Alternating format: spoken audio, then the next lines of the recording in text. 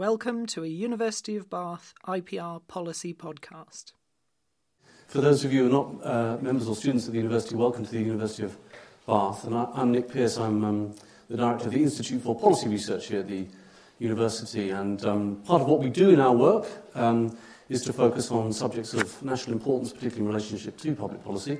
And of course, there's none more important at the present time than Brexit and the future of our relationship to the European Union. And we're delighted this evening to be able to welcome to the university and to speak to us in particular about British foreign policy after Brexit, but I'm sure it'll range across a number of other areas, and we can certainly do so in questions, to welcome Lord David Owen here to the university.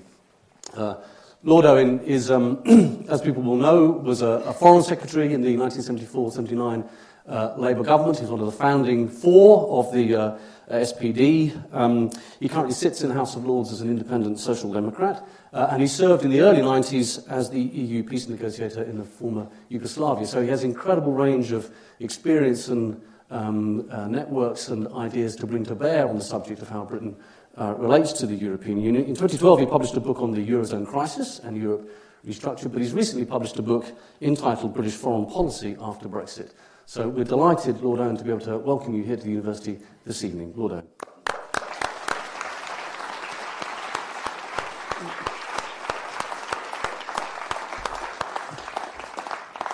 Well, thank you very much for having me, and it's nice to be back in almost Bath on the Hill. I remember well the 87 election with Malcolm Dean, who was the SPD candidate, and I thought the SDP might win it, actually, but we didn't. But he did pretty well. Then the Liberals won it and held it as Liberal Democrats, and very successfully, but for a short intervention, which I see is now being corrected. I've spoken on Europe in this city. I've spoken on defence. People tend to forget the naval connection with the construction and design workers very close to Bath. And I'm well aware that there's a good deal of interest in this because for a lot of you, very strong Europeans, it's not been easy to live with and let alone accept the referendum decision. And I understand that. Up until the Maastricht Treaty, I wouldn't have dreamt of being anything other than a strong European, which I was from 1962 onwards. But I was a Gaitskellite supporter. My view of Europe was always determined by one feature, which was the warning that Hugh Gaitskell gave to the Labour Party and indeed to the country in 1962.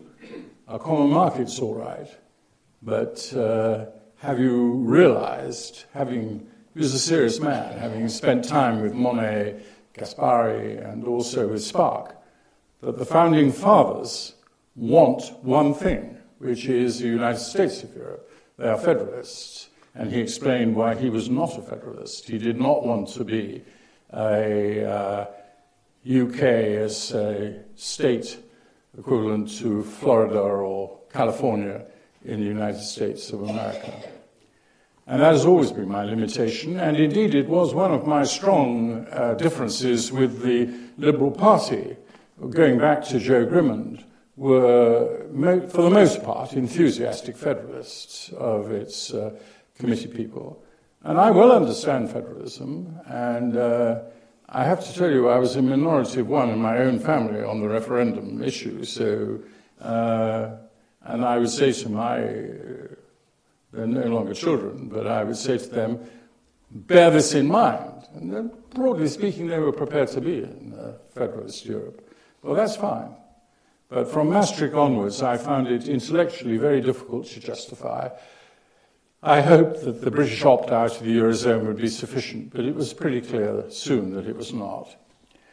Now, there are so many things to talk about, and in an audience like this, I believe in participation, so there will be ample time for questions, and no holds barred, go wherever you like. I should explain this book. This was written with David Ludlow, who was a diplomat at the time and my private secretary during the Balkans. And he's 25 years younger than me, and he voted Remain. So I have long since ceased to not really want to spend too much time arguing about the argument of whether it's remain or leave. Now, you could say that's just because I happen to be on the winning side, but I don't really believe it. I actually do believe that when Parliament cedes its powers to the people, which is what you do in a referendum, and it's quite painful, as we're seeing hour by hour, day by day, for members of Parliament to live with that reality. And you only ever do it when your own party is split, and usually when Parliament itself is split. And remember, that was the background to the referendum decision, which was taken by the Labour Party. It was the reason that I and Roy Jenkins and some others, 3 of us, I think, 4 of us, George Thompson, Harold Lever, resigned from being official spokesman for the party in 1972. And I personally wanted a referendum, actually, even at that stage. But I was fighting a marginal seat, and I wanted to solve the problems inside the Labour Party, which he did, really, the 75 referendum. But I had no doubt that when Wilson and Callaghan both said in the 75 election that if the vote is to go out, then we will stay in post and take you out. I was quite shattered, I must say, at 7 o'clock in the morning to discover Cameron walking out on us, having told us all that he was going to stay and take it. And I thought there would be a very real risk of a run on Sterling, which actually there wasn't. But overall, I mean, Sterling weakened, of course, but not just from Brexit, actually. I think there were other reasons why Sterling should have weakened. But overall, I just do accept it. I understand people who just can't live with it, and I will urge you to do so, but we're a free world and a proper democracy, and we've got to be tolerant of divisions of opinion. But I don't think members of Parliament have that same freedom. If they voted against the referendum bill and the legislation and the involvement of the Electoral Commission, that's a different question. But if they allowed the referendum to go through, an offer would never have taken place unless Parliament voted for it. It didn't just have to be in the Tory party manifesto. I think myself they are obliged to listen to the voice. So we decided to lift sights and to deal with the issue in front of us, and that is what we would do when we are, and we already, in many relationships in foreign policy, already beginning to feel that we're freer and more moving towards our own situation. And although I was Foreign Secretary when we were in the European Community, at that stage we had no real foreign policy. There was none of the arrangements that had been made for pulling 27 countries together in a foreign policy and having a commission, a vice president of the commission responsible for foreign affairs. So I was, if you like, in a way, one of the last foreign secretaries to live in a period in which we were responsible for our own foreign policy. So I have no difficulty with that going back. But coming back to David Ludlow, we don't discuss, therefore, the mechanisms for getting out. It's dealt with in my book here, our book. There's one bit which is just written by me, and that's the introduction. And I make it clear that I believe, and this was written in when it was still not quite clear how we would come out, that we should use the organization of the European Economic Area, which I'm sure will be familiar to quite a lot of you. And in the formal part of my speech, which I'm not going to read out, you'll be glad to hear, because it's highly detailed stuff about the negotiating structure, I come out very clearly, and I'll just cut with this, for what I would like to do. But even in this introductory chapter, I do say we should use the EEA. And then I go to things. So let me deal with this just issue now, the here and now, and it's very current. The first agreed withdrawal document was produced on the 10th of December, UK, EU joint document, which predominantly dealt with Northern Ireland, but not completely. And that stood on its own for 8 days, or was it 5 days? It was on the 8th, not the 10th. It was on the 8th, and on the 15th, the European Council produced their idea of what to do with the transition. So we were through the Irish problem. Not completely, it'll come back and be quite difficult. But there was enough for them to want to go forward, and we were going to go to the next phase. That first document I was surprised and enthusiastic about. I gather you've had John Kerr explaining about Article 50, which he wrote. Now, I do remember, I'm sure he told you, it was designed never to be used. I have to tell you, if I'd been Prime Minister, it would never have been used. I would have come out under the terms of the Vienna Convention, which allows a dispute procedure, which is an arbitrational procedure for leaving international treaties. And I think it would have been a great deal better than Article 50, because it was designed to actually be used. Article 50, because it's designed not to be used, is causing great problems. And one of it is that it has an inbuilt cliff edge. I believe you should not undertake any international negotiations unless you've got another place to go. And therefore, I have been pulling and pushing and trying to persuade people that you should have, as the end of a failure to agree, an agreed position where Britain would go. Now, here you have a problem. I am not a long-standing Brexiteer.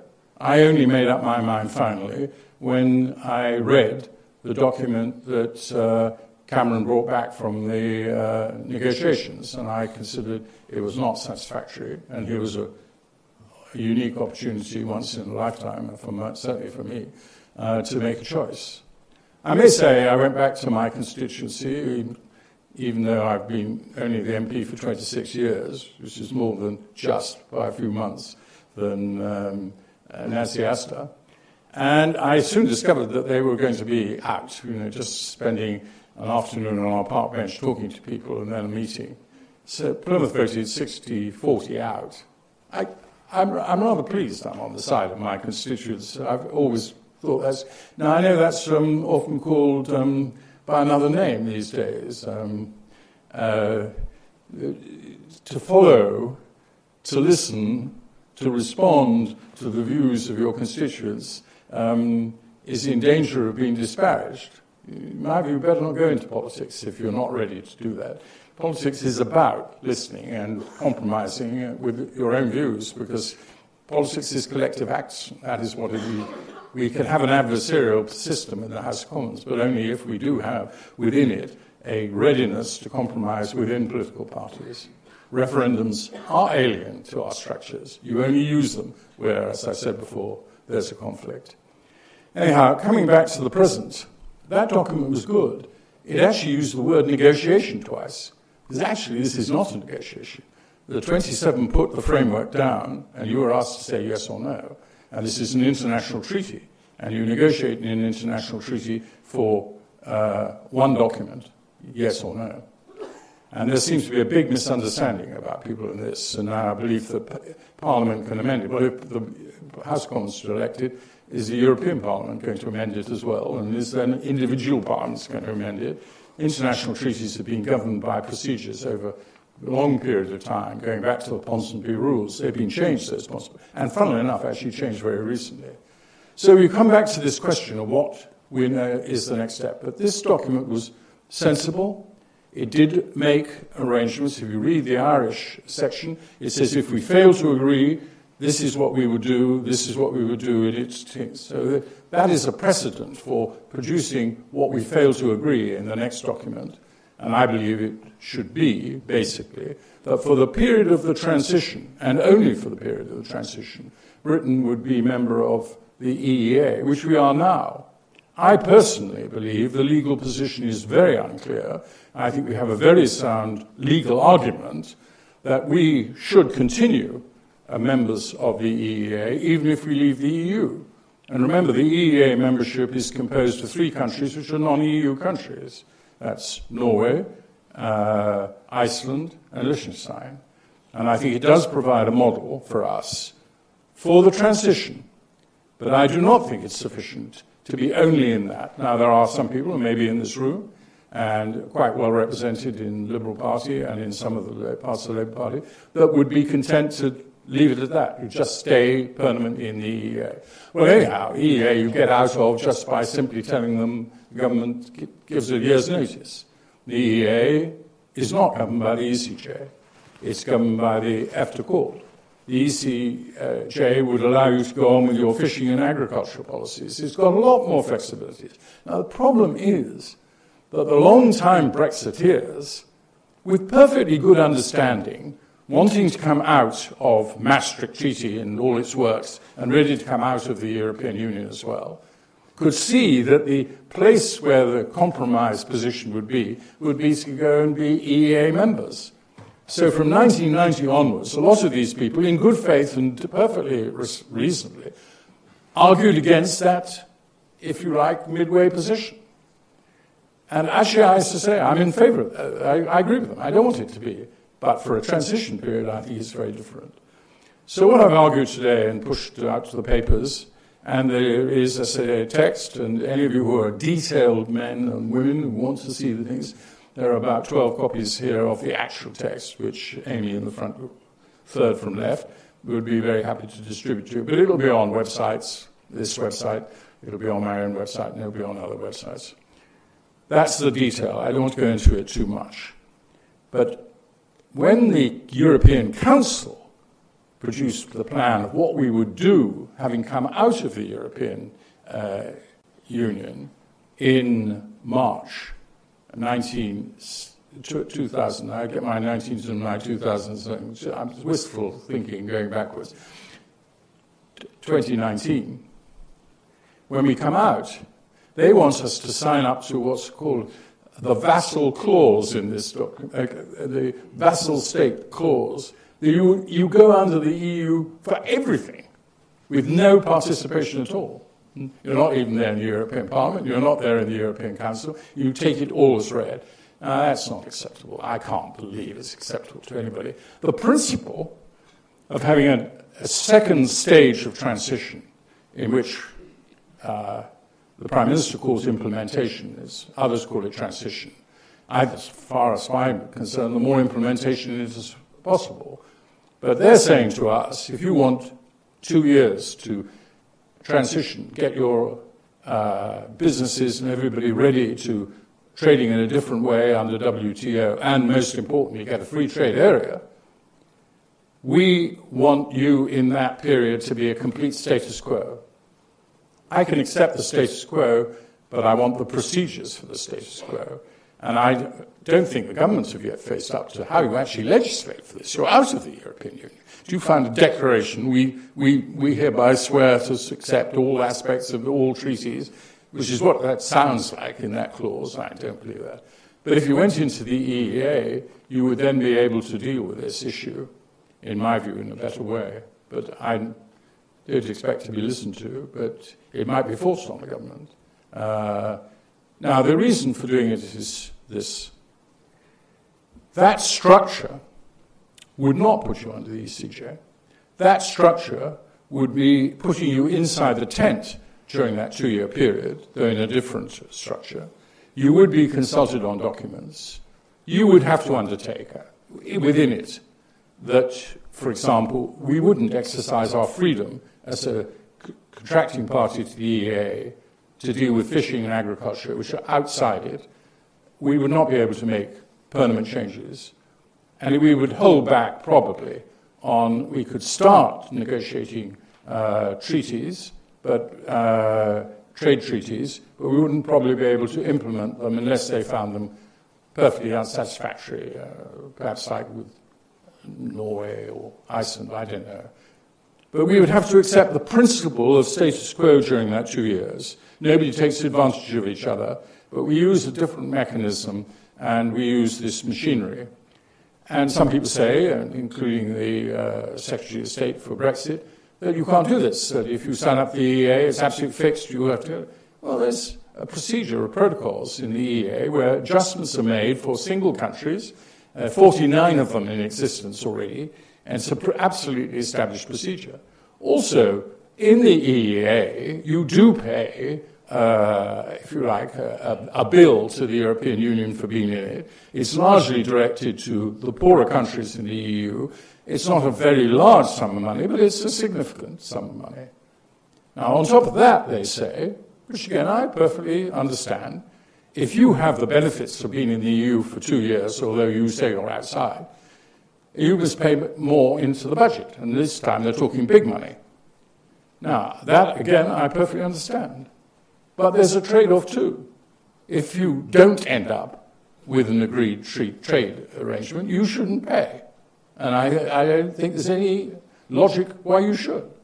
So I'm not saying you're not paying anything. You are. You are paying what a normal EEA member would do during the EU. But if you come out with a trade agreement, then it's worth you putting in substantial amounts of money. Now, I don't say you can negotiate on that. But in principle, you pay for what you get, which is a 2-year pause and time for your industry to adjust and to adapt, and time to get a free trade agreement.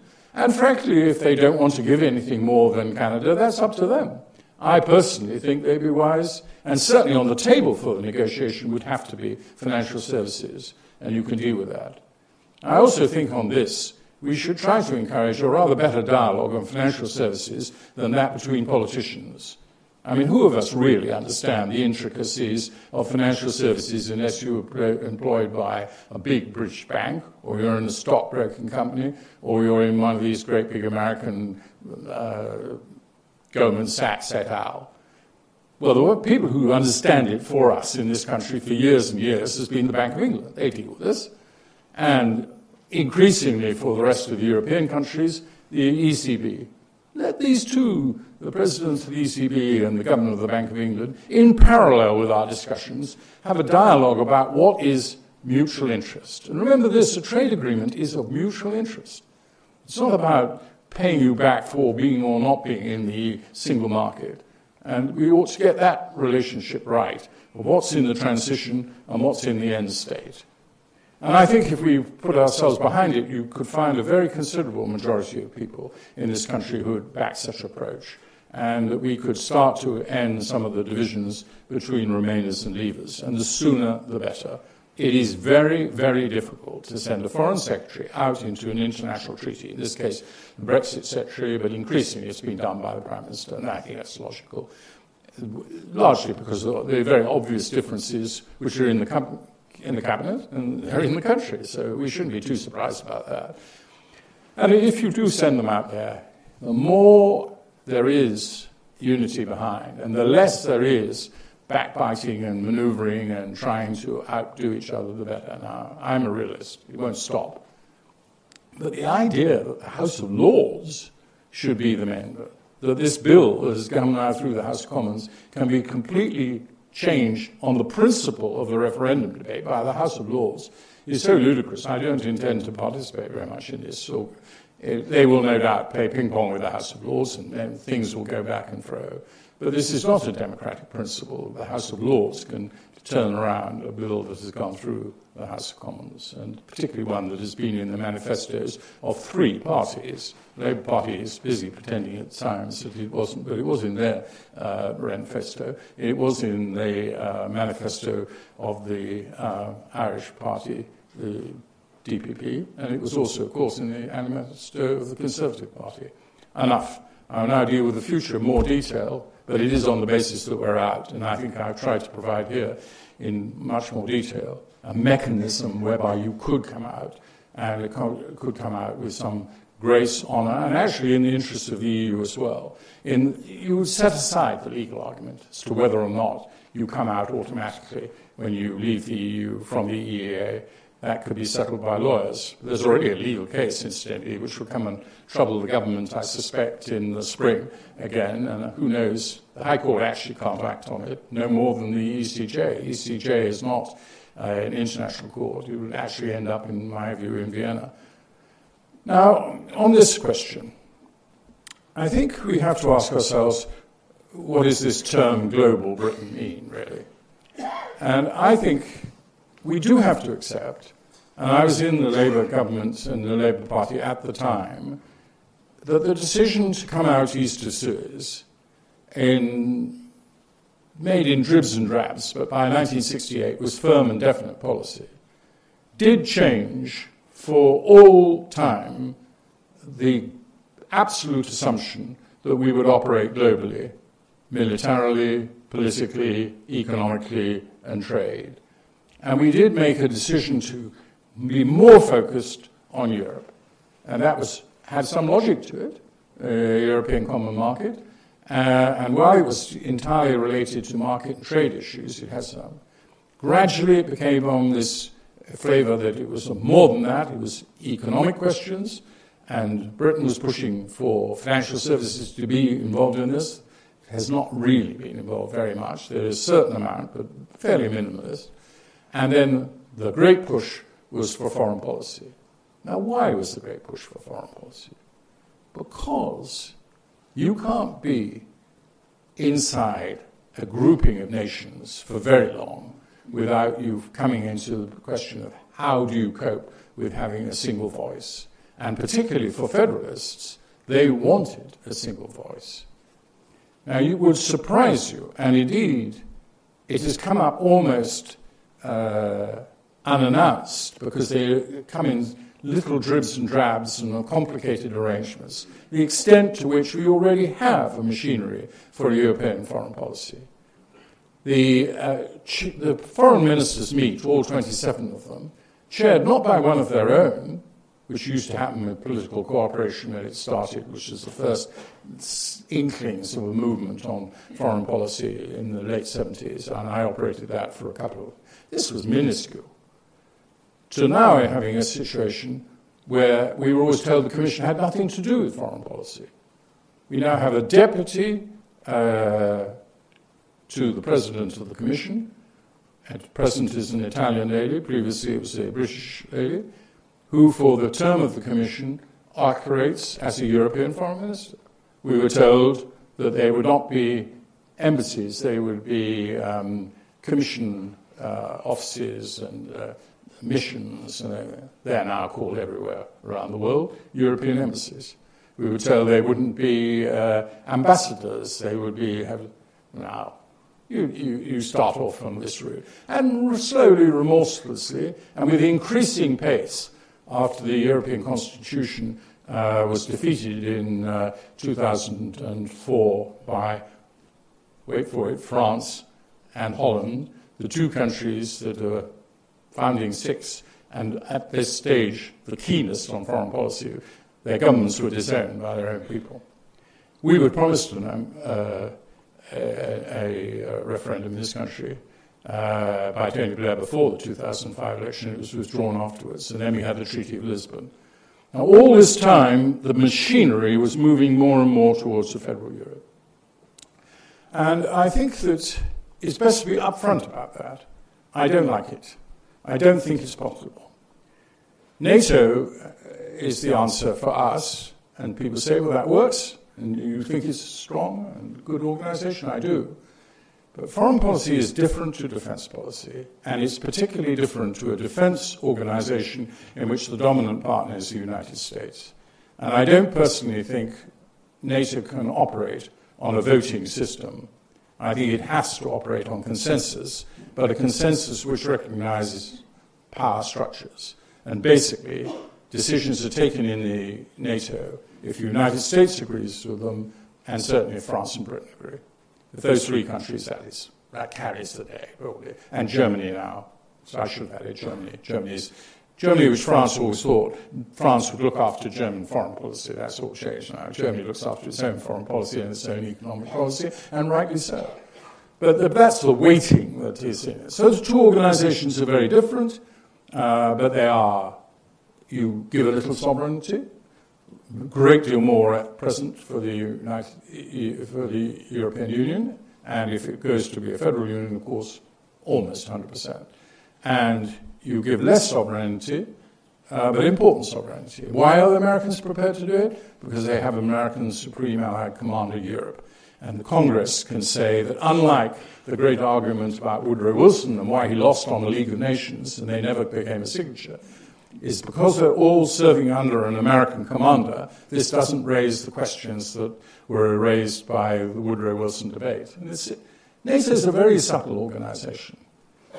I love a piece I found of Ernest Bevin, and it was 1947, and he was drafting this document and everything, and the Foreign Office diplomats came in and said, we should weaken this a bit strong. He said, I don't want it a bit strong. I want a mechanism which America can feel confident in. I want a decision-making structure which they will be happy to be in. And if that constricts our freedom, so be it. So it was a practical, pragmatic document, NATO's, and it's lasted us extremely well. So I start with this. I don't think it's possible to go on very much longer with first Obama and now President Trump telling the American people that we in Europe are freeloading on NATO and on them, and they are paying 70 to 74%, people argue the percentage figures, of NATO's budget. That is intolerable. And now, when we see President Trump actually in office rather than on the stump, it is very clear that though that has not yet happened, fortunately, and he has pulled back from that rhetoric about NATO and being fully supportive, there is out there in America, as there has always been, an isolationist element. It was there very strongly in 1939 and in 1940 and in 1941. And it was not until Pearl Harbor that they came in. Even when Woodrow Wilson made the first decision to come in the First World War, it was only a year and a half before troops in any substantial numbers came over. This isolationist sphere is there. The success of NATO is that it has bridged it.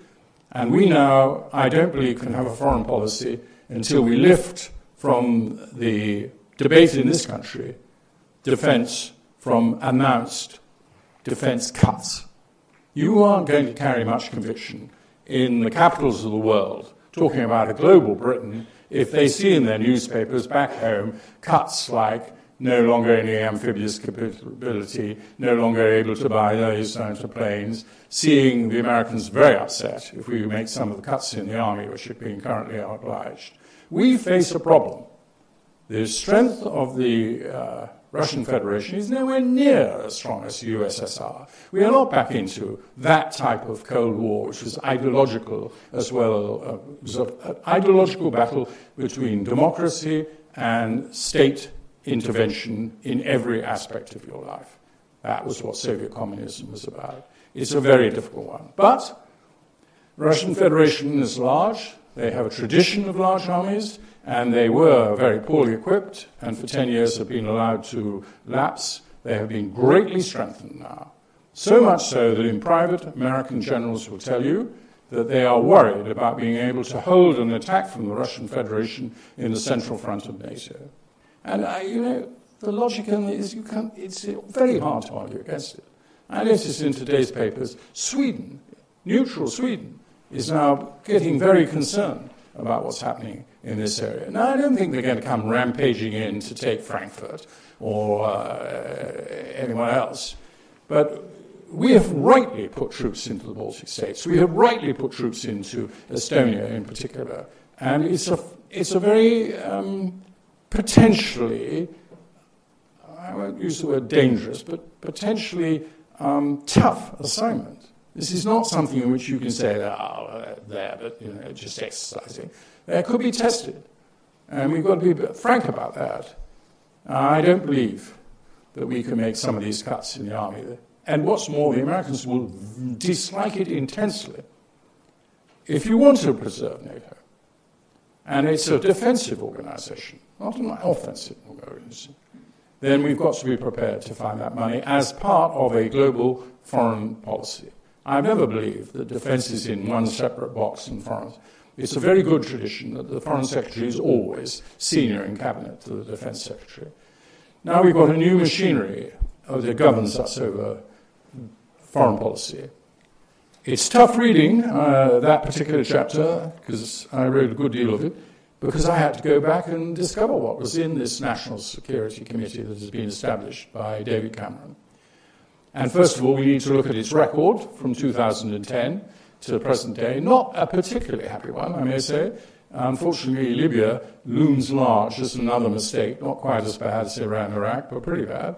And we've also got the whole failures of Syria, although I don't put the National Security Committee and British decisions as core or central to that. But you need to understand it. In concept, it's a good one. And I'm not we wrote this book, both of us, in a belief that it should last, the National Security Commission. It should not fail. And these are meant to be constructive criticisms, but also to explain how it works. Just briefly, what it happens is, firstly, it involves, as the Defence Committee always used to do, the Chief of the Defence Staff and the key political ministers. But this also involves the head of MI6, the spying overseas, head of MI5, more than the police and spying in Turkey and watching us back here in this country, and the head of GCHQ, which basically means cyber. And cyber is now undoubtedly one of the weapons of the sort of wars we face. Now, I think this is a very good thing.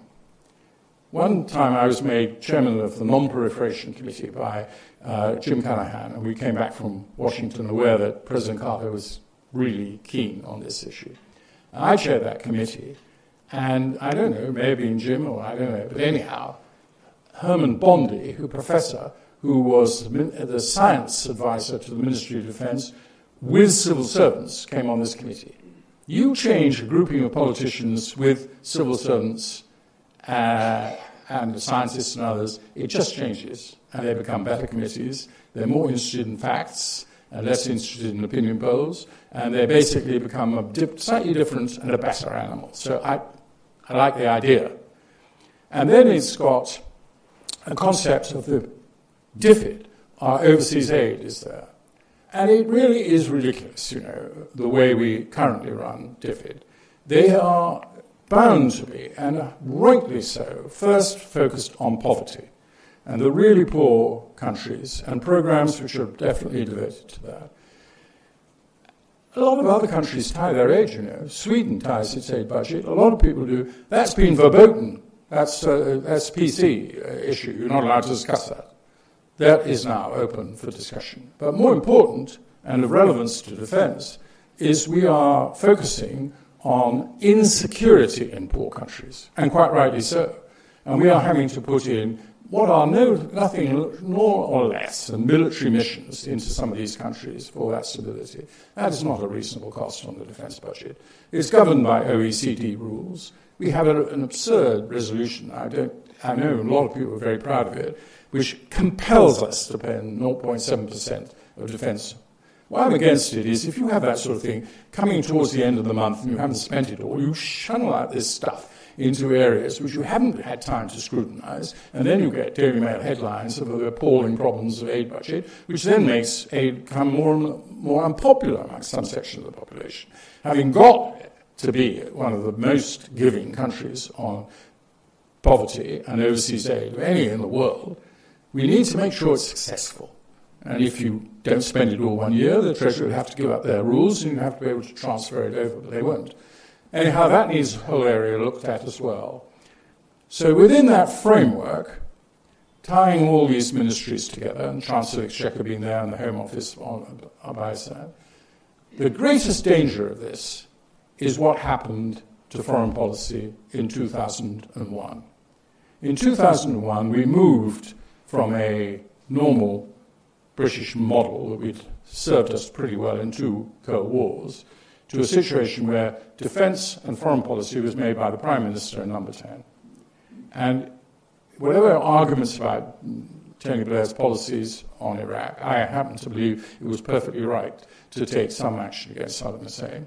I don't believe, even although it was pretty borderline, I don't think it was actually technically illegal because nobody took us to the Security Council to challenge our interpretation of an age-old, i.e. 9-year-old, Security Council resolution. But the thing that did us in was the absence of serious discussion amongst this sort of grouping of people that I'm talking about, the National Security Council, and decisions were taken inside Number 10. And to deal with it, there were 2 very serious and effective diplomats, Stephen Wall, who worked for me, and dealt with Europe, and David Manning, who dealt with foreign policy and military matters and the United States. If this NSC becomes the creature of the Prime Minister again, it will be every bit as bad. And you will find it, the independence of the head of MI6 to speak his mind in that committee will start to change. So the NSC should make decisions by unanimity. If the Prime Minister disagrees and wants to take it back to Cabinet, that's fine. Cabinet will always eventually be supreme. Now, in that structure, a few other points that I want to make, and come back again to defence. Now, we have two shocking great aircraft carriers. God knows why anybody built them. I fought for HMS Invincible and HMS Illustrious as chairman of the Admiralty Board from 1968 to 1970, and thank God in the Falkland Islands we had them. These are minute in comparison to these two aircraft carriers. How have we got them? Whether you like it or not. And the question is, you could scrap it, but that would be, again, a completely devastating admission that we played out. There is a role for those aircraft carriers now. I was on the conflict commission created by the Carnegie, and many people with lifetime knowledge of and work for the UN, and we came to one absolute unanimous. We have got to have, while we're explaining that there won't be UN troops in the sense answerable to the UN, they will always come from member state nations. There has to be a way of rapidly mobilizing, whether on land, sea, or air, a capacity to stop conflict. And if we haven't learned that after Bosnia-Herzegovina, Rwanda, and all the other things that are happening around the world, they won't be able to take on your major battles, your Syrias, but they are a hugely important tool. And to have a maritime one of those would be effective. To keep one aircraft carrier on station, you have to have a minimum of two, and it's better to have three. I hope in this conversations at Sandhurst with President Macron and Prime Minister May that they started to talk about whether the French want to put their aircraft carrier into the pool and would give us a little bit more flexibility. The French openly admitted the other day they don't have any amphibiously trained commandos and ready to be on boats, and they suggested we should cooperate on that. And I'm very much in favour of not only having most of our effort going through NATO.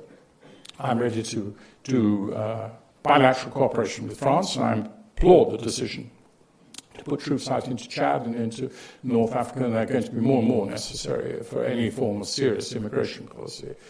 So these are ways that are going. Now, there are some wars that would have been very helpful. Actually, it would have been very helpful in Libya if we'd had an aircraft carrier off station, and not we were flying planes and refueling them in the air and then bringing them back to England or going into Cyprus. And I think that would add an extra dimension to UN peacekeeping, which I would like. It wouldn't be solely on that, but I wouldn't like to take one of those aircraft carriers into the Baltic Sea, for instance. The Russians would make mincemeat of it very, very quickly. And it's sophisticated, but it can't take American most sophisticated aircraft because we weren't prepared to pay for the pistons that send them off and the traps that stop them when they arrive on the aircraft carrier, which was, again, a rather crazy decision taken by the coalition, admittedly in the circumstances of a fairly dire financial situation in 2010. So you have to look at all these sort of things. And I've delayed a little too long on defence. What can we do to help the economy of the country? Well, the other day when Japan was being overflown by North Korean missiles, a grotesquely provocative action, we wisely sent ministers to Prime Minister went, and Minister of Defence, Foreign Secretary, went to Japan. But it had that aircraft carrier, that's now the one that will be first on station, hopefully next year. I would have sent it straight to Tokyo. It would have made all the difference. Now, this is not sending gunboats to deal with activity. But if you are pledging you're going to be helpful to them, particularly since Japan is at present a non-nuclear state, the more signs that you are backing up your rhetoric with a serious military look at what you can do. We can't do anything by ourselves. We would, in those circumstances, operate in cooperation with the United States and with Australia and with New Zealand. And again, when I'm asked about all these things, about the Commonwealth is played out and everything like that, the most significant intelligence arrangement in the world is that between the United States, Canada, UK, France, and New Zealand, 3 of them Commonwealth countries. That is the most prized, very carefully guarded secrets gathering and assessment and analysis organization. And we should be pleased with it, and we have to go on spending money because it's all the time stretched. Now, I notice I've not given a figure on what the defence budget is. And in other forums and venues, I might be in a hospital, and I'm certain, convincing them that we had to spend more on the National Health Service. And I challenge anybody to want to do that more than I do. So I'm afraid, I don't even go as high as 3%. I believe we must increase our defence budget from 2 to 2.5%. 0.5% is significant. It will be seen as significant in Washington. It will be seen as significant, actually, even in Moscow. I think it will be seen as important in terms of European relations. So when people say to me, well, if we come out of the foreign policy decision, where do we go? We have got two very good international organizations which we'll go to straight away. One will be NATO, and that will be mainly orientated towards Europe, though, we used to talk about NATO as going out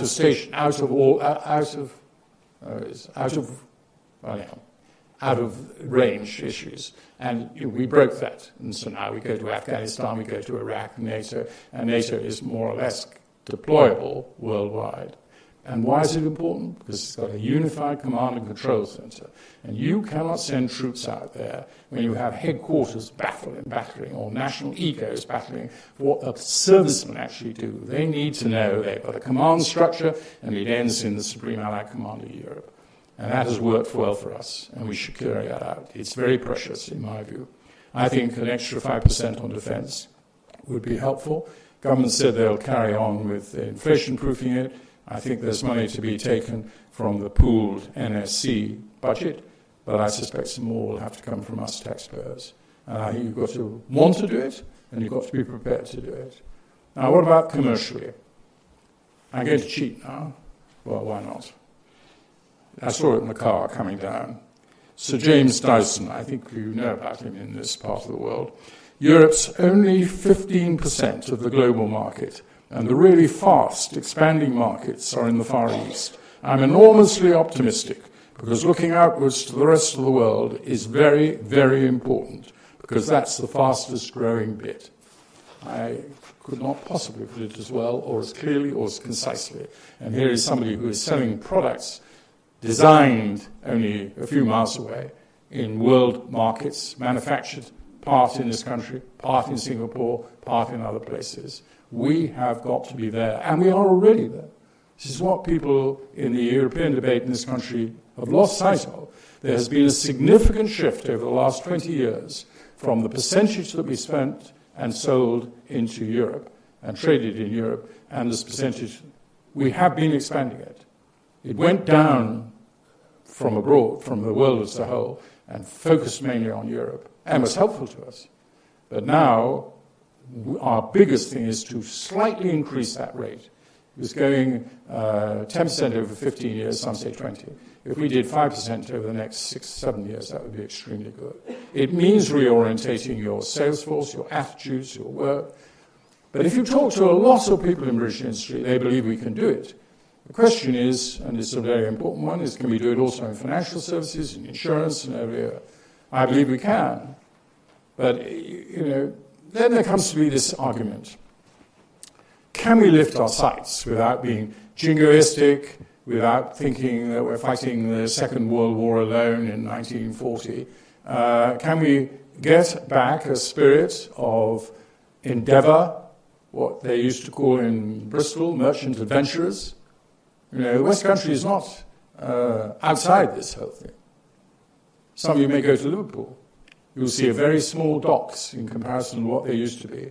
More goods go out from the container profits of Liverpool than used to go out in the good old days. It's quite extraordinary how things have changed. Containerization has made a huge difference.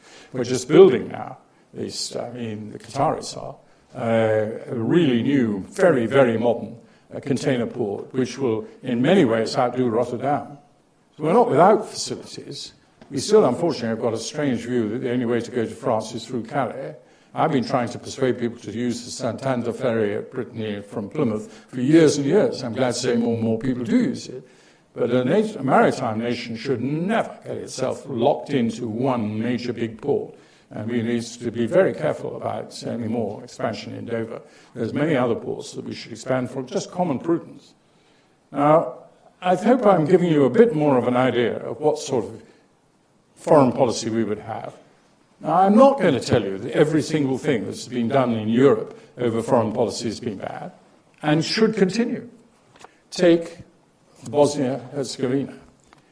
I spent nearly 3 years of my life in hard labor. It wasn't exactly a prison, but it was pretty bloody unattractive, I can tell you that. And we didn't solve the problem, and nor did the Dayton Accords and the intervention of the American diplomat, who was extremely successful in getting the war stopped. There are a lot of problems in that country, and there are problems you may have seen in newspapers in Kosovo only just now. A prominent politician shot down in the streets. And there are a lot of tensions. There are a lot of dry wood, actually, all over Europe. People tend to forget the Ukraine, 10,000 people killed. Could have been 50, could have been 100,000. And here I'm very critical of the EU foreign policy. The EU-Ukraine agreement, which was meant to be about trade and economy, turned out to be most explosive for what it said about defense. And it gave a whole range of language which would be appropriate in a NATO-Ukraine agreement, was totally inappropriate. I don't say that justifies the annexing of Crimea or the battle in East Ukraine, but it was undoubtedly something of a trigger. And we have to be more careful.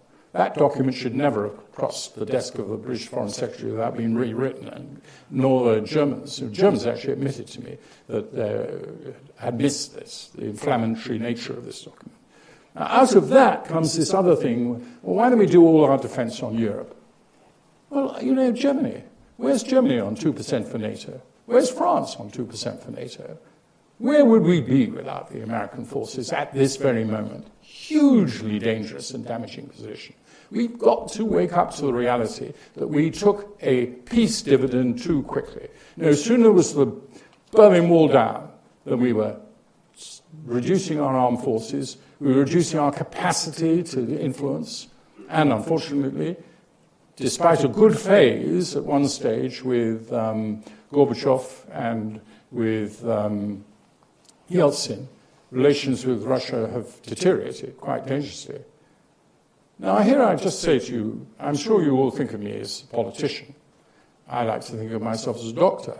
You can be as rude as you like to me about my political views, but I take great umbrage if anybody criticizes my medical knowledge, albeit for a fairly short time. Now, as a neurologist too, I've written a huge amount about how the brain works in governance. But the fundamental thing, when we look at this question now, is how do we infuse the capacity of this country to earn its living in the markets of the world? Now, I'm going to talk about a politician which is, in some ways, surprise you. But when the SDP was formed, we were very, very keen that we were not just a mirror image of either the Conservative Party or the Labour Party, not for doctrinal reasons, but because we thought, at least certainly I thought, that the mixed economy that we talked about in the past was insufficient, and we had to talk about a social market. And we had to try to define that which was social, where commercial interests were not going to be predominant, and that which was market, which was increasingly world market and international. And you have to do that. If you are going to compete internationally, your price has to be competitive, your design has to be competitive, and your delivery dates have got to be competitive. Now, if we're going to go out into that world, and there are elements of protectionism in Europe, initially we might have some hiccups and difficulties, and it does mean reorientating, but we have to do it. We did start to do it with Resolve in the 80s, and the freeing of the city was a very considerable part of the City of London becoming such a very big... But it also contained with it a belief that markets could solve everything, and we've been seeing that now with the PFI collapse. There are domestic political arguments underneath things. And I am still, I'll tell you, I was extremely pleased as a member of the campaign committee of the referendum Leave to see all these Tories commit themselves to increase spending on the National Health Service, and I'm intending to hold them to it when we eventually come out and don't have to spend even larger sums of money on Europe. So this cannot be looked at in isolation from domestic politics. It's not possible to ask Liberal Democrats or Conservative MPs, Labour MPs or Scottish Nationalists to use this issue for politics. Politics invades everything. But every now and then you have issues of such a magnitude that you do set politics not completely back.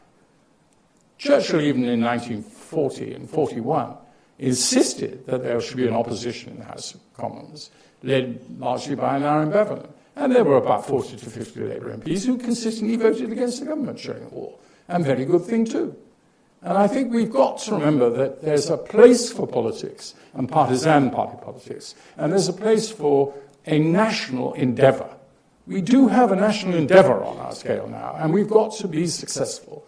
So let's hope that in the next few weeks and months we can start to think more and more about how we make a Brexit successful. And it will mean orientating ourselves more to world markets than European markets.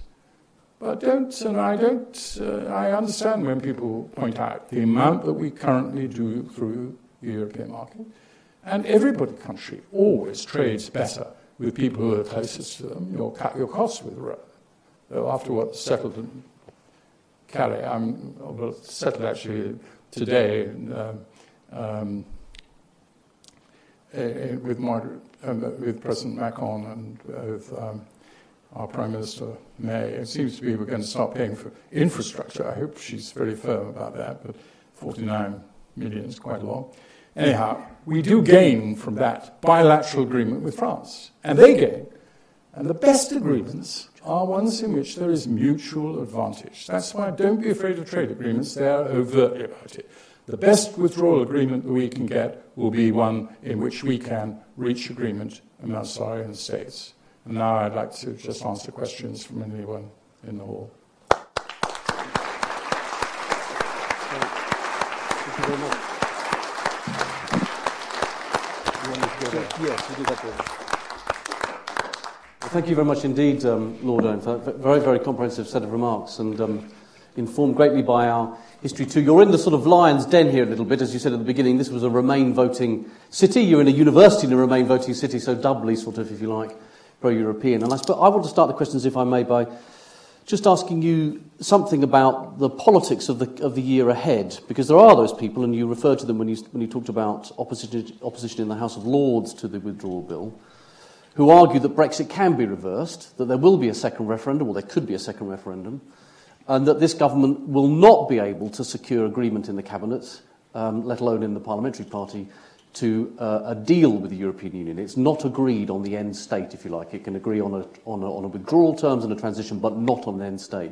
But what are the prospects of this government collapsing this year and there being a reopening of the Brexit question? Well, I don't think it's very likely. I mean, it's not negligible. You can't ever rule out these things. But the House of Commons will not take much notice of a motion from Adonis or others, or John Kerr or co, which no doubt they can get. They'll send it up, and it will be sent back.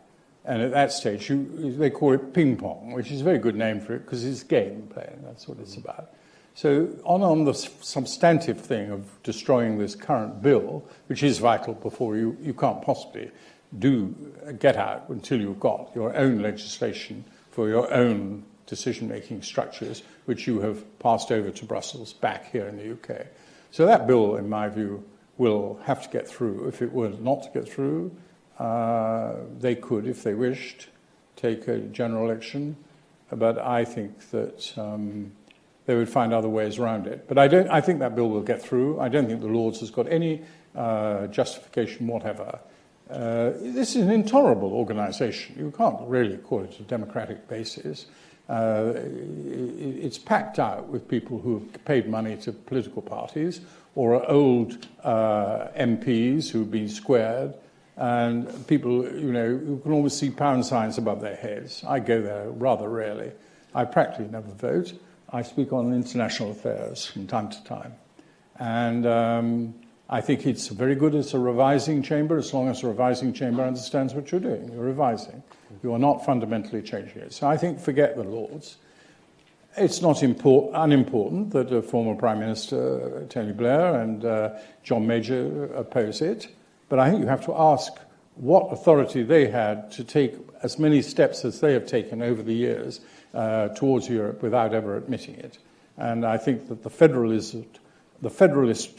leadership of, well, certainly Ted Heath, certainly Michael Heseltine, and certainly Ken Clarke, and these are very overt in private federalists.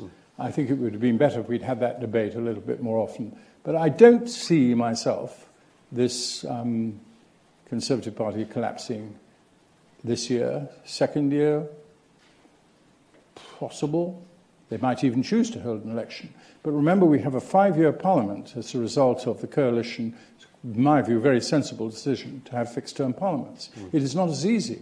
In the old days, Harold Wilson believed that he only had to last for 6 months and then he had a dissolution in his pocket. You have to go to the Queen and ask for it. But he felt that she would be reluctant to allow an election just immediately.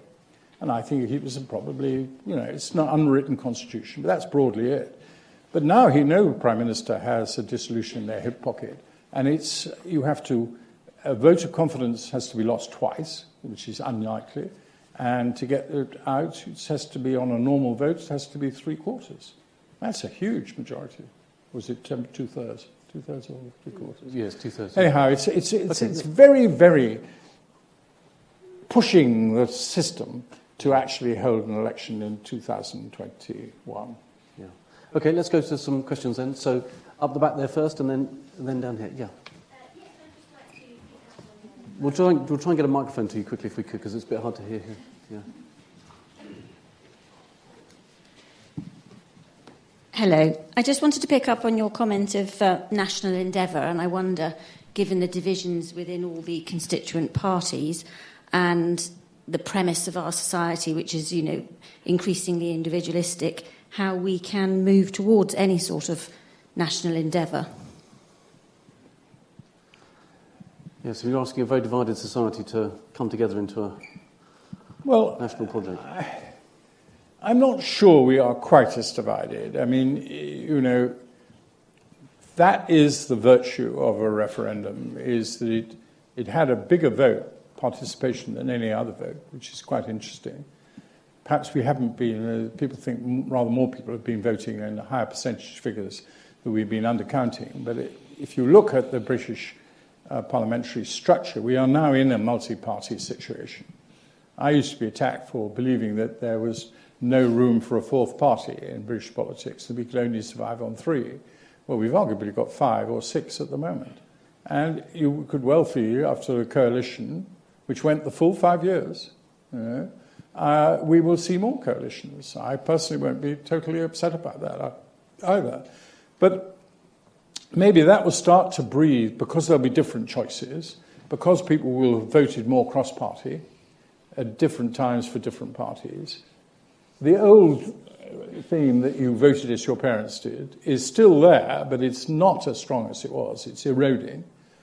Once you've voted for more than one party, you've got yourself out of the rut of feeling you have to, this is my party. And things like, I'm not against party loyalty. I said politics is collective action. But for the vast majority of people, they're not interested in politics. They only turn to it when an election comes. To get those sort of people feeling more open-minded to ideas, I think it's already happening. I don't think a Chancellor of the Exchequer will ever be able again to do what Osborne did in the referendum. I mean, these statistics, there's a Financial Times today article analysing how badly wrong the Bank of England did on estimating the effect of Brexit. So I'm not one to say no for experts. I think you do need experts, but you need overall judgment. And finally, a democracy depends on the judgment of each and every one of us. And I'll say this to you. I believe the British people have got the election result right ever since I was born in 1938. And that's twice got me removed from government. Okay, so question here, yeah. Thank you very much. I quite agree with you on a lot of the points that you talked about. I think one thing, and it does link to the previous question with regards to your point of national endeavor.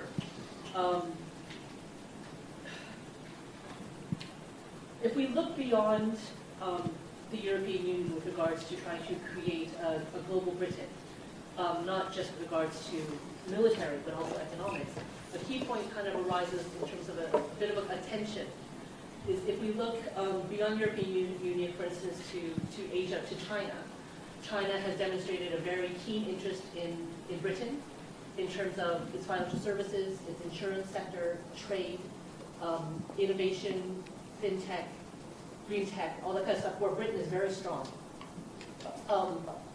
And there's a lot of interest that China has with regards to engaging with Britain and learning from Britain.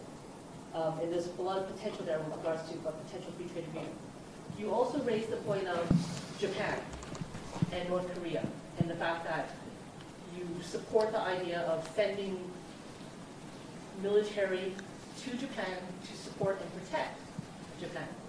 This has an inherent tension for China. So it places Britain on a different scale with regards to foreign policy than it has in recent decades. That has never played. And I wanted to know, is Britain, after Brexit, in a position to back up? Can it afford to back up this rhetoric that we're talking about? Well, this book tries to be clear on those issues. So on those issues, we say that an aircraft carrier should not be lined up by Britain to sail with the Americans close to these islands that are being claimed by China. That's gunboat diplomacy of a poor kind, where you're not only providing a very small part of it, but it should be prepared to show confidence in a country, like with Japan. You're not engaging in a battle, you're showing you're behind them in a supportive way. I think that provocative action has to be done with a very good cognizance of how strong you are. I also think that China is best dealt with on the issue of these land aircraft carriers that they're building all around the South China Seas through the law of the sea, on which Britain has a great deal of expertise. Many diplomats work very hard on that, and some of them being retired early. And we should contribute and help, particularly Australia and New Zealand, but other friends, Malaysia, Singapore, on the legal aspects of that. So I wouldn't get fluffed into it, because the navies will want you. The admirals will absolutely aching to do this. You should just say, no, we're not going to get sucked into that. We're going to deal with that through diplomatic means, and we're not going to deal with it the shaming of military. We're not there for that purpose. We're there for standby call on the UN for security things, to show friendship, to trade, to do joint exercise. Incidentally, an aircraft carrier needs frigates and destroyers with them to accompany them, and you would have and hope to have in appropriate parts Australia, New Zealand. I would like to see India accompanying them. So that's my answer to your question. As far as China is open to us, but let's not forget, Germany sells a great deal more to China than we do. We've got a lot of catching up to do. I read a very good article in the one paper which analysed a manufacturer of lights, sophisticated lights, and they decided to go into China, although they were 90% in Europe. And they took the specifications, particularly in hotels, and they designed and produced, and they're now selling into very large hotel groups all the electric fittings in that hotel. That's a hell of a business. And it shows you what you can do. Okay, let's go. Yeah, David here, and then I'll come back. Thank you very much. Thank you, Lord Owen. David Moon, Department of Politics, Languages and International Studies. I have a copy of your 1978 book, Human Rights, here. Fantastic. Lovely picture on the back as well. There's a quote on page 2, which I've always thought was quite remarkable, and I was wondering if I could just quickly read. It's just 2 sentences, and your sort of thoughts on it today. When I began to speak out for human rights and argued that a concern of human rights should permeate our whole foreign policy, I warned there was a price to pay and that the price was a little inconsistency from time to time. If I had to make that comment again, I would no longer say a little inconsistency, I would say a very great deal of inconsistency. And then you note that because the politician's compromise is very obvious, can be seen by everyone, can be dissected, editorialized upon, and scathingly attacked, there's been a tendency to elevate, possibly to an unrealistic height, the attraction of the man in public life who is the man of principle, the man of consistency, the man of unbending views. I think it's rather remarkable as Foreign Secretary you're able to write that. That's maybe a different time. But I was wondering, is that something you would still hold to today? That we need to recognise that inconsistency and the flexibility is actually, at a time of Brexit, something we should be openly talking about? Is that even possible?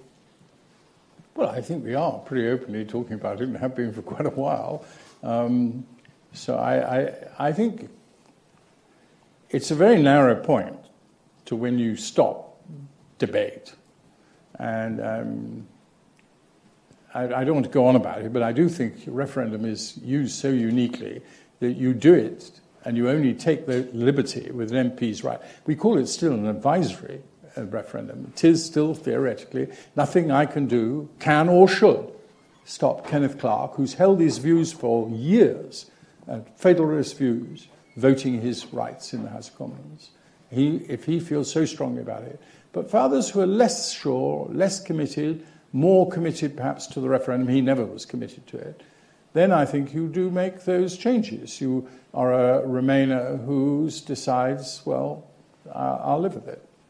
That doesn't mean that you shouldn't try to influence, and particularly within your own party. So I'm not asking for people to give up their views, but I do ask them to put the good of the whole sometimes before them. And I think that's extremely important. And, it's an agonizing. Quakers find this difficulty when war is declared or other things. They found a way of supporting the war effort with, helping in stretcher parties and things like that. There are ways in politics where you can, I wouldn't expect the Liberal Party to give up their commitment to Europe, and maybe they want to fight another election. They did fight one election, this last one, on effectively going back into the EU. It really got them an appalling result. I don't myself think there'll be a mood for that for quite some time, but people can do what they want. And on consistency, I think a criticism of my own political career is actually I've been too consistent. I've not often changed my mind, and maybe I should have been loved all you Liberals much more than I did. I actually perfectly understood why you wanted to be federalists. I perfectly understood why on a lot of policies where I disagreed, you were not going to be on balance. That's why I wanted to keep the SDP and ourselves and the Liberals in harness rather than merge. But that's a past battle now. You've got a Liberal Democrats and you've got a good injection of decent, serious SDP people working in there, and they don't know the difference, and that's all to the credit. But I have been shocked, I must say, that though the SNP did extremely well at one stage, and it still is a powerful force, the Liberal Party has not become a powerful force, and I would hope that they will look at their European policy in a few years' time. Okay, let's have some more questions. Yeah, so colleague here, then actually, I'll take three if I may, David, just so we can get more people in. So colleague here at the front, and then Nick starting, and then continue. Sorry. Thank you, Lord Owen, and good evening. Could I raise the topic of immigration? Because immigration is faced as a challenge in many countries around the world, and it's a hugely difficult problem to deal with. I think if I understand the research correctly, it was a very strong motivator for many Leave voters, if not the overriding reason why we ended up with a Leave vote in the referendum. And I'd just be very interested to hear your views on what Britain should do about immigration, and in particular whether it is actually possible to deliver what I think Leave voters were hoping for, those that were motivated. Okay, thank you. Nick starting. Get a mic to Nick.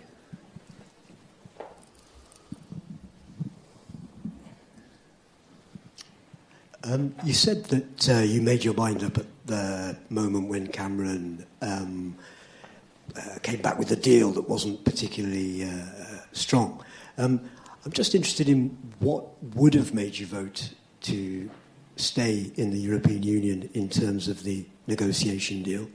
And also, second question was, I agree with much of what you say around foreign policy, but somewhere along the lines, I don't think you're kind of acknowledging enough the soft power influence of the European Union for global good. Okay, thanks, Nick. And there's a colleague here, yeah, I'll come down to the front and I'll do some more. Just a quick comment and a question about the commerce and economy. You mentioned or quoted very rightly so that there are big emerging markets, mainly in Asia, as we know, that the UK can look into and expand to. The facts are that, one of those economies, as we know, is China, which is indeed growing in terms of consumption, and the middle class is growing, but that is a part of the government's strategy to find a market for their own manufacturing. It is not easy to sell to China, except for there are a limited number of niche industries or high-tech or design areas where UK might be ahead of China. Mind that, of course, they are catching up fast on those as well. The second market is India. Come to your question, please. Yes, and India, of course, the number of the scale or the level of the market is not something that the UK can enter into in large scale, at least at the moment. The middle-class Indian, when they emerge, they are not going to buy Dyson hairdryers.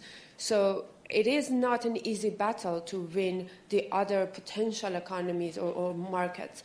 And unfortunately, even it might, in this effort to win those markets, it might even affect the foreign policy, as looks like it already is.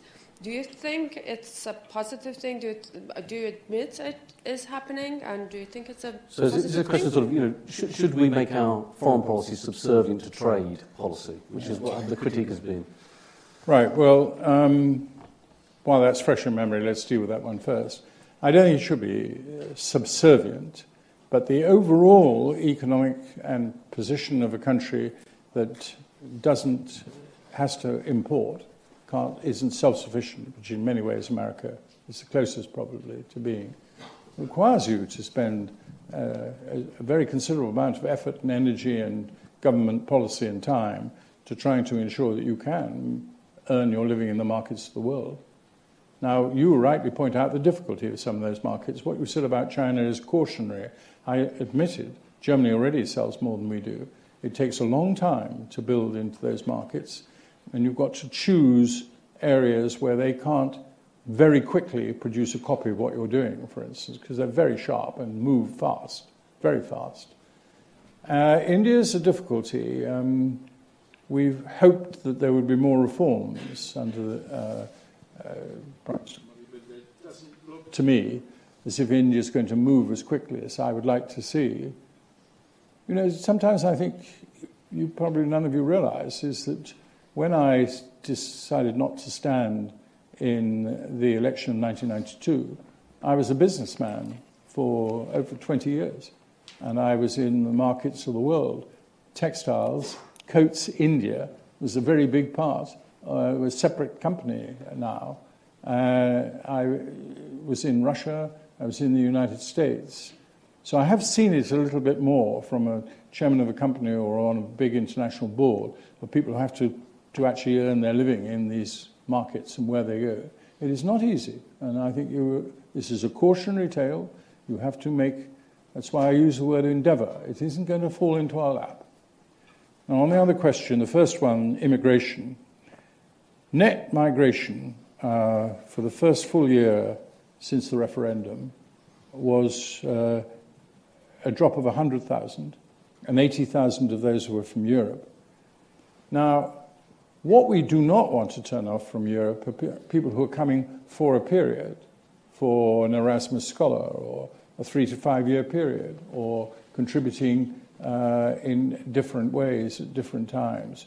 What we have got to, I think, look at is, can we match that immigration in the sense that it will make a real contribution to our economy? and I think we will need migration laws, and they'll be the next difficult area. You said the Brexiteers were keen on immigration being an issue. That is not the case.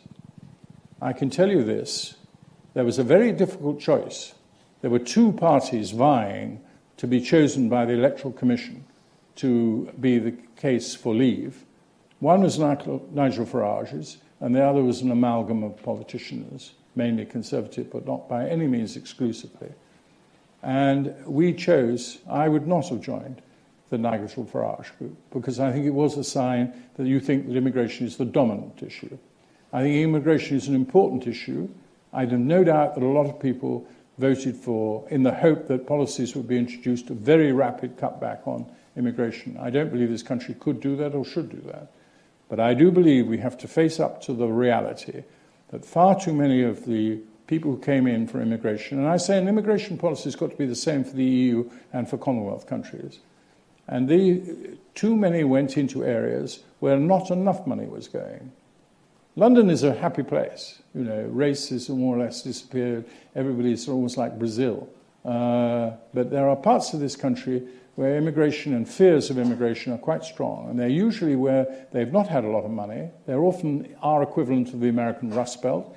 They're people who are living on much lower wages and have inadequate provision for the increased immigration in terms of primary schools, so they're seeing their children not going to their nearest primary school. They're seeing their casualty and accident and emergency services very bad. When you look at these statistics, some are in London, the majority are actually in areas which are this equivalent to the Rust Belt. There's a lot of similarities between what's been going on in America and the Rust Belt and the return of Trump and what's happened in this country. There is a deep-seated dissatisfaction in this country with the political structures, and I regret that deeply, and I take my share of responsibility for it.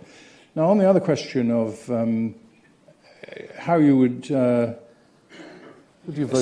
there were a number of issues. For instance, there was soft power. I think that's a euphemism which I practically never use, frankly. I think power is almost invariably tough. It may not be military. I don't think that power is, by its nature, soft. And I think it's basically designed to cop out of the issues. So make up your mind. Do you want serious defense policies, which are self-defense primarily and not aggressive policies? Do you want poverty-led policies? Do you want, if you like, morally-led policies? I wouldn't... You don't get me writing very much about soft power. Then on this question of voting, could you see any circumstances? What was turned me off from the Cameron package? Well, the Cameron package was dismissed by Macron the other day about how outrageous that the government of the EU countries should have been, he used the word blackmail, into the Cameron package. And I believe there was far too much in the Cameron package which had been extracted from them unwillingly. I'll put your answer to Cameron in this way. Just say, Cameron, firstly, what I had done. I had written a book on how to restructure Europe in 2012. I'd gone to see Osborne about this restructuring, which would allow people to be within the EEA without a commitment to open immigration, which could have opened the door for Turkey, could open the door for a number of other countries in Bosnia. And if Britain had wanted it, they could have used that too. You don't need free movement of labour for a single market. You do need free movement of labour for a Eurozone. And I asked to make a distinction in the restructuring of Europe. Osborne saw me, I've been very pleasant, arranged me to see civil servants. Times gave it a fantastic coverage. A lot of people seemed to want to do it. And then Cameron did absolutely nothing about it. When he was faced with this package, just think of what if he said this to the European Council. You've tried your best. Early 2017, you've tried your best, and I'm very grateful to you. And I honestly know that you've... But I look at this document, and this is not going to win a referendum. I made a mistake. I should not have said in the manifesto that we have to have this referendum before the end of 2017. I will go back to Parliament and I will change that to 2019. I'm sure I can get a majority for that. He then had a majority, and I believe he would have done for other people as well, and other parties. And he said, you go and fight your elections. At that time, the Dutch hadn't had their election, French hadn't had theirs, and the Germans hadn't had theirs. And we'll come back to this in 2018, and I think we'll get a package which we could have agreed. I think he could have saved his reputation. He will be dismissed in history as a prime minister for this and many other things, but particularly for this. And I think that would have been a better alternative.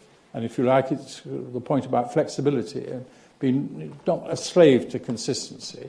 They were not giving willingly.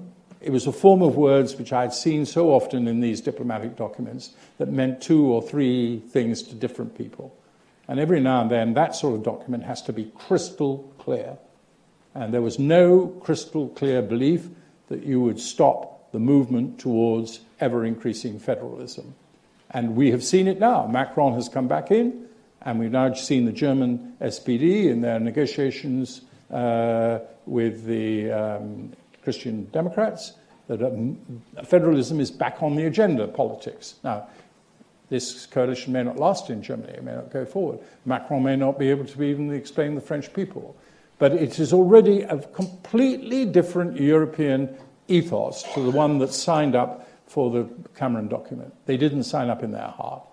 They still want to, and they are right to pursue it. There's nothing wrong with federalism. It just doesn't, in my view, suit this country. Okay, let's have one last round of questions. So, gentleman here has been waiting a while, yeah. And then anybody else here? Okay, yeah. One here and then one there, yeah. Okay, go ahead. Cheers. Thanks for your speech. My question was really, you've talked quite a lot about global Britain and national endeavour and kind of outward looking. My question was then returning to what should the UK's foreign policy be towards the now federalist EU, the European project, or whatever name you want to give it, and given the interim period or negotiating or sour grapes as a result of the negotiation, how should that foreign policy be directed towards the EU? And if you don't think that's the biggest foreign policy challenge for Britain after Brexit, I mean, what in your view would be then? Cheers. Okay, and then, yeah. And what was your first priority? You didn't give it. So I thought I'm not making a point, but I thought I might have missed it. Okay. I also wanted to ask a question about this idea of national unity and national endeavour, and it ties in a little bit to the question that the gentleman asked at the front about immigration. So I'm British, but I'm one of the 1.2 million British citizens who live in the EU. And throughout the waves of negotiations, we've seen our rights be slowly eroded. This deal that you mentioned that was made in early December that you praised is unfortunately disastrous for our rights and represents a real loss of livelihood, not only for us, but also for the EU citizens who live in the UK. So they are faced with this draconian prospect of the settled status proposal from the Home Office, just a general drastic loss of rights. So my question for you is, where do people like me fit into your vision of a successful Brexit? Thank you. Okay, thanks very much. And then the gentleman there, yeah. Awesome. Can I ask what country you're... Oh, I'm in Germany. In Germany, okay, yeah. Just two comments, really. One is, in my view, the whole question of a referendum is profoundly undemocratic. As you've said yourself, you've been voted out of power twice. If you don't like a government, you can vote them out. We have a referendum which is advisory, it has the narrowest of margins, and it's the word of God. You can't challenge it. It's the will of the people. It is not the will of the people. The will of the people, 48% were anti it.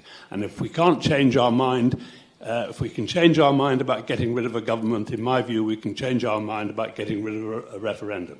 That's one point. Secondly, there is absolutely nothing stopping us trade with the rest of the world on the terms you want to trade after we leave the EU. Now, you can trade with India and China on WTO terms now.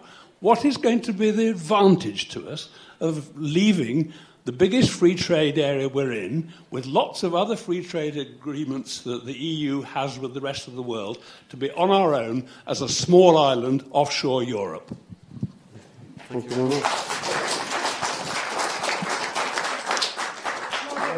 Well, perhaps the answer to that is we are a small island offshore Europe.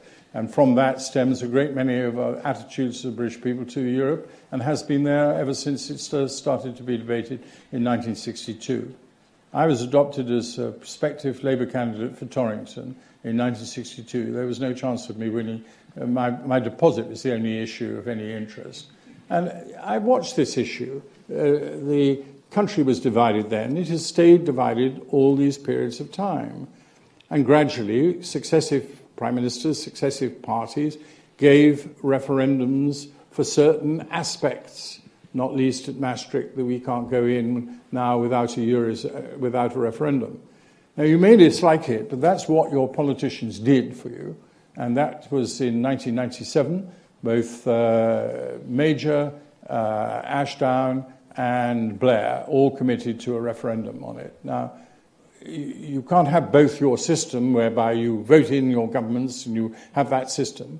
They also need to tell you roughly what they're going to do. That's really what a manifesto is about. I mean, perhaps you prefer a blank sheet of paper, but they make those decisions because they think that that's a way to win votes. And therefore, the referendum has come in. It is thought by Ted Heath in 1972 that the best way of...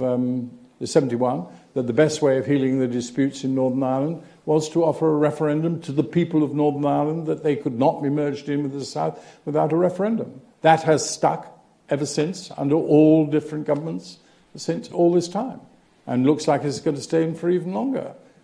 Now, I mean, I think referendums have to be carefully used, and I'm not personally against them. But what is the point of having them if you ignore them? So a government has to ignore them. Cameron put through, at government expense, a leaflet arguing why they should vote to remain, which cost £9 million, but said to them, if you vote against, the government will implement the policy. Now, that's a historic fact. So I don't think you can buck that just easily. And of course you can change your mind. I absolutely agree with it. And I hope I've said nothing to say that people should shut up or that they have to give up their views. But in a democracy, you go to some extent with the flow. You've got to take account of the fact that you live in a democracy. Most people shrug their shoulders the day after the general election and get on with their life. They've not won. And, that's what you have to do. Democracy has to have an end point. And that's really what we do it. We sometimes do it with this, we sometimes do it with that. There are different mechanisms. I'm personally very strongly supportive still of proportional representation, but not AV. Don't come in with that. But we had a referendum that killed off not only AV, but proportional representation for probably 20 to 30 years. Now, we do use referendums when we want them and when we don't want them. So I don't really think that's, helpful, really. I can only say that. Is there one more question? So there's a couple. There was just a lady here basically asking what about her rights as a British citizen in Europe. They're going to be basically considerably diminished. No, I didn't do that. I'm sorry, I didn't too. I'm married to an American, and her father was half German. So I well understand mixed nationalities, and this is, I think, a very important point for young people, and certainly with my own children. And I wanted, as soon as the referendum was turned, to announce that everybody who was here had British rights, absolutely, completely and totally. The government were against that. It's become a little clearer why they were against it, because it was clear that there were different EU countries that wanted to have different policies to an overall EU consensus. And we took the judgment, I think the government sensibly, that we needed a system that would operate in here and everywhere. We had to be fair to the British people who were living in Spain, and we had to be fair to those people who were Germans or French or others who were living here. I thought most people were accepting that. You have to have a cut-off point somewhere, and I suppose you're worried about your husband if you're married, or a boyfriend who might be a different. There is a sort of feeling that you really ought to be able to take your immediate family with you on these things. Is that the one that? Am I allowed to? Yeah. It's more, for example, someone living in Germany right now under this December. I'm completely British. I'm not married. Don't have any German connections other than friends. But for the Brits living abroad, this represents a huge loss of livelihood, because effectively what's going to happen is our right to live in the EU is going to be restricted to one EU country. Now, I know people who have businesses that chase contracts over 5 different EU countries, and after Brexit they won't be able to do that. They're going to lose their business, and that's quite aside from the issue of family reunification, of people being allowed to bring spouses back to the UK and not have to go through some kind of humiliating conduct check, which is what the government is currently proposing. So it's much more than the issue of dual nationality and identity, although that's a very emotive issue. It's about a real and concrete loss of livelihood and future prospects, especially for young people, as you say. Yes. Well, free entry is, for many young people, it's a very great release. And if we had more time to look at it, and maybe we could look at other ones. There's a youth mobility scheme, which is being pushed by some people at the moment, to extend that to EU citizens between the age of 18 and 30.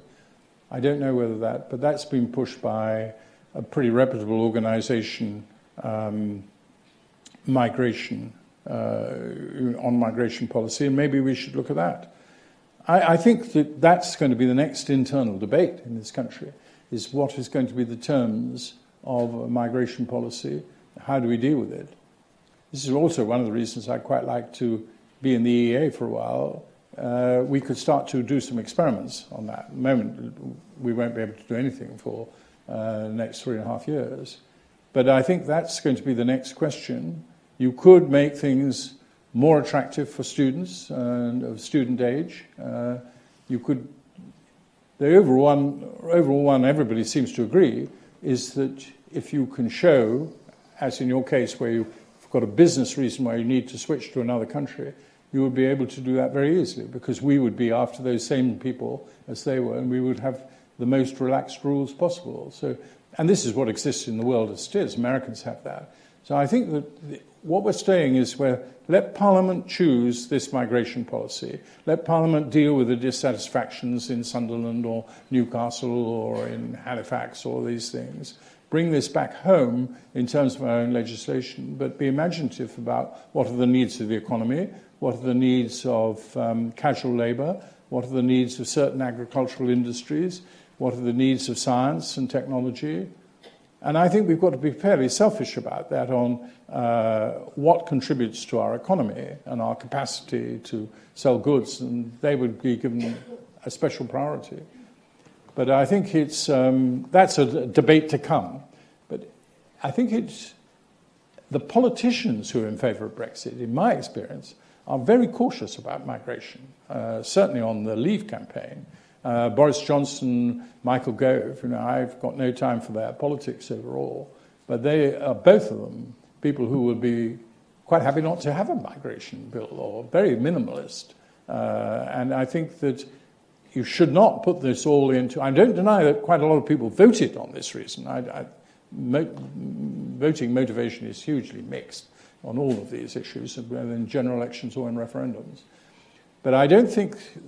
The facts are very clear that people coming into this country, immigration into this country, has been an overall good over the centuries, and a great many people understand it. They understand it better in London than they do in the north and in other parts of the country. And we have to go and try and explain that and make them feel that they gain from the prosperity that comes from these sort of people coming and contributing to our economy. And we fail to do that. And we've got to address in this debate, it's not just about trade and all of this, it's also satisfying our own country, that the system of our democracy is fair, that they are being listened to, they are participating in the overall wealth. we're a federation, really, within the UK, and I personally would like to see us dealing with a federal constitution and in that process help some of the divisions in Scotland and in Wales and in Northern Ireland. Okay, well, I'm going to call it to a halt there because we've run out of time. But Lord Owen's book is available outside, and he's got a bit of time to sign some copies. So if you'd like to buy the book and have a copy signed afterwards, please do just join us around the side there. But this is a debate which does divide us. There are clear differences of opinion in this room as well as in the country. But I want to thank you for coming this evening, but particularly to thank Lord Owen for giving us the benefit of his extensive wisdom and his thoughts on these issues. So thank you in the usual way, Lord Owen. Thank you. Great. Thank you.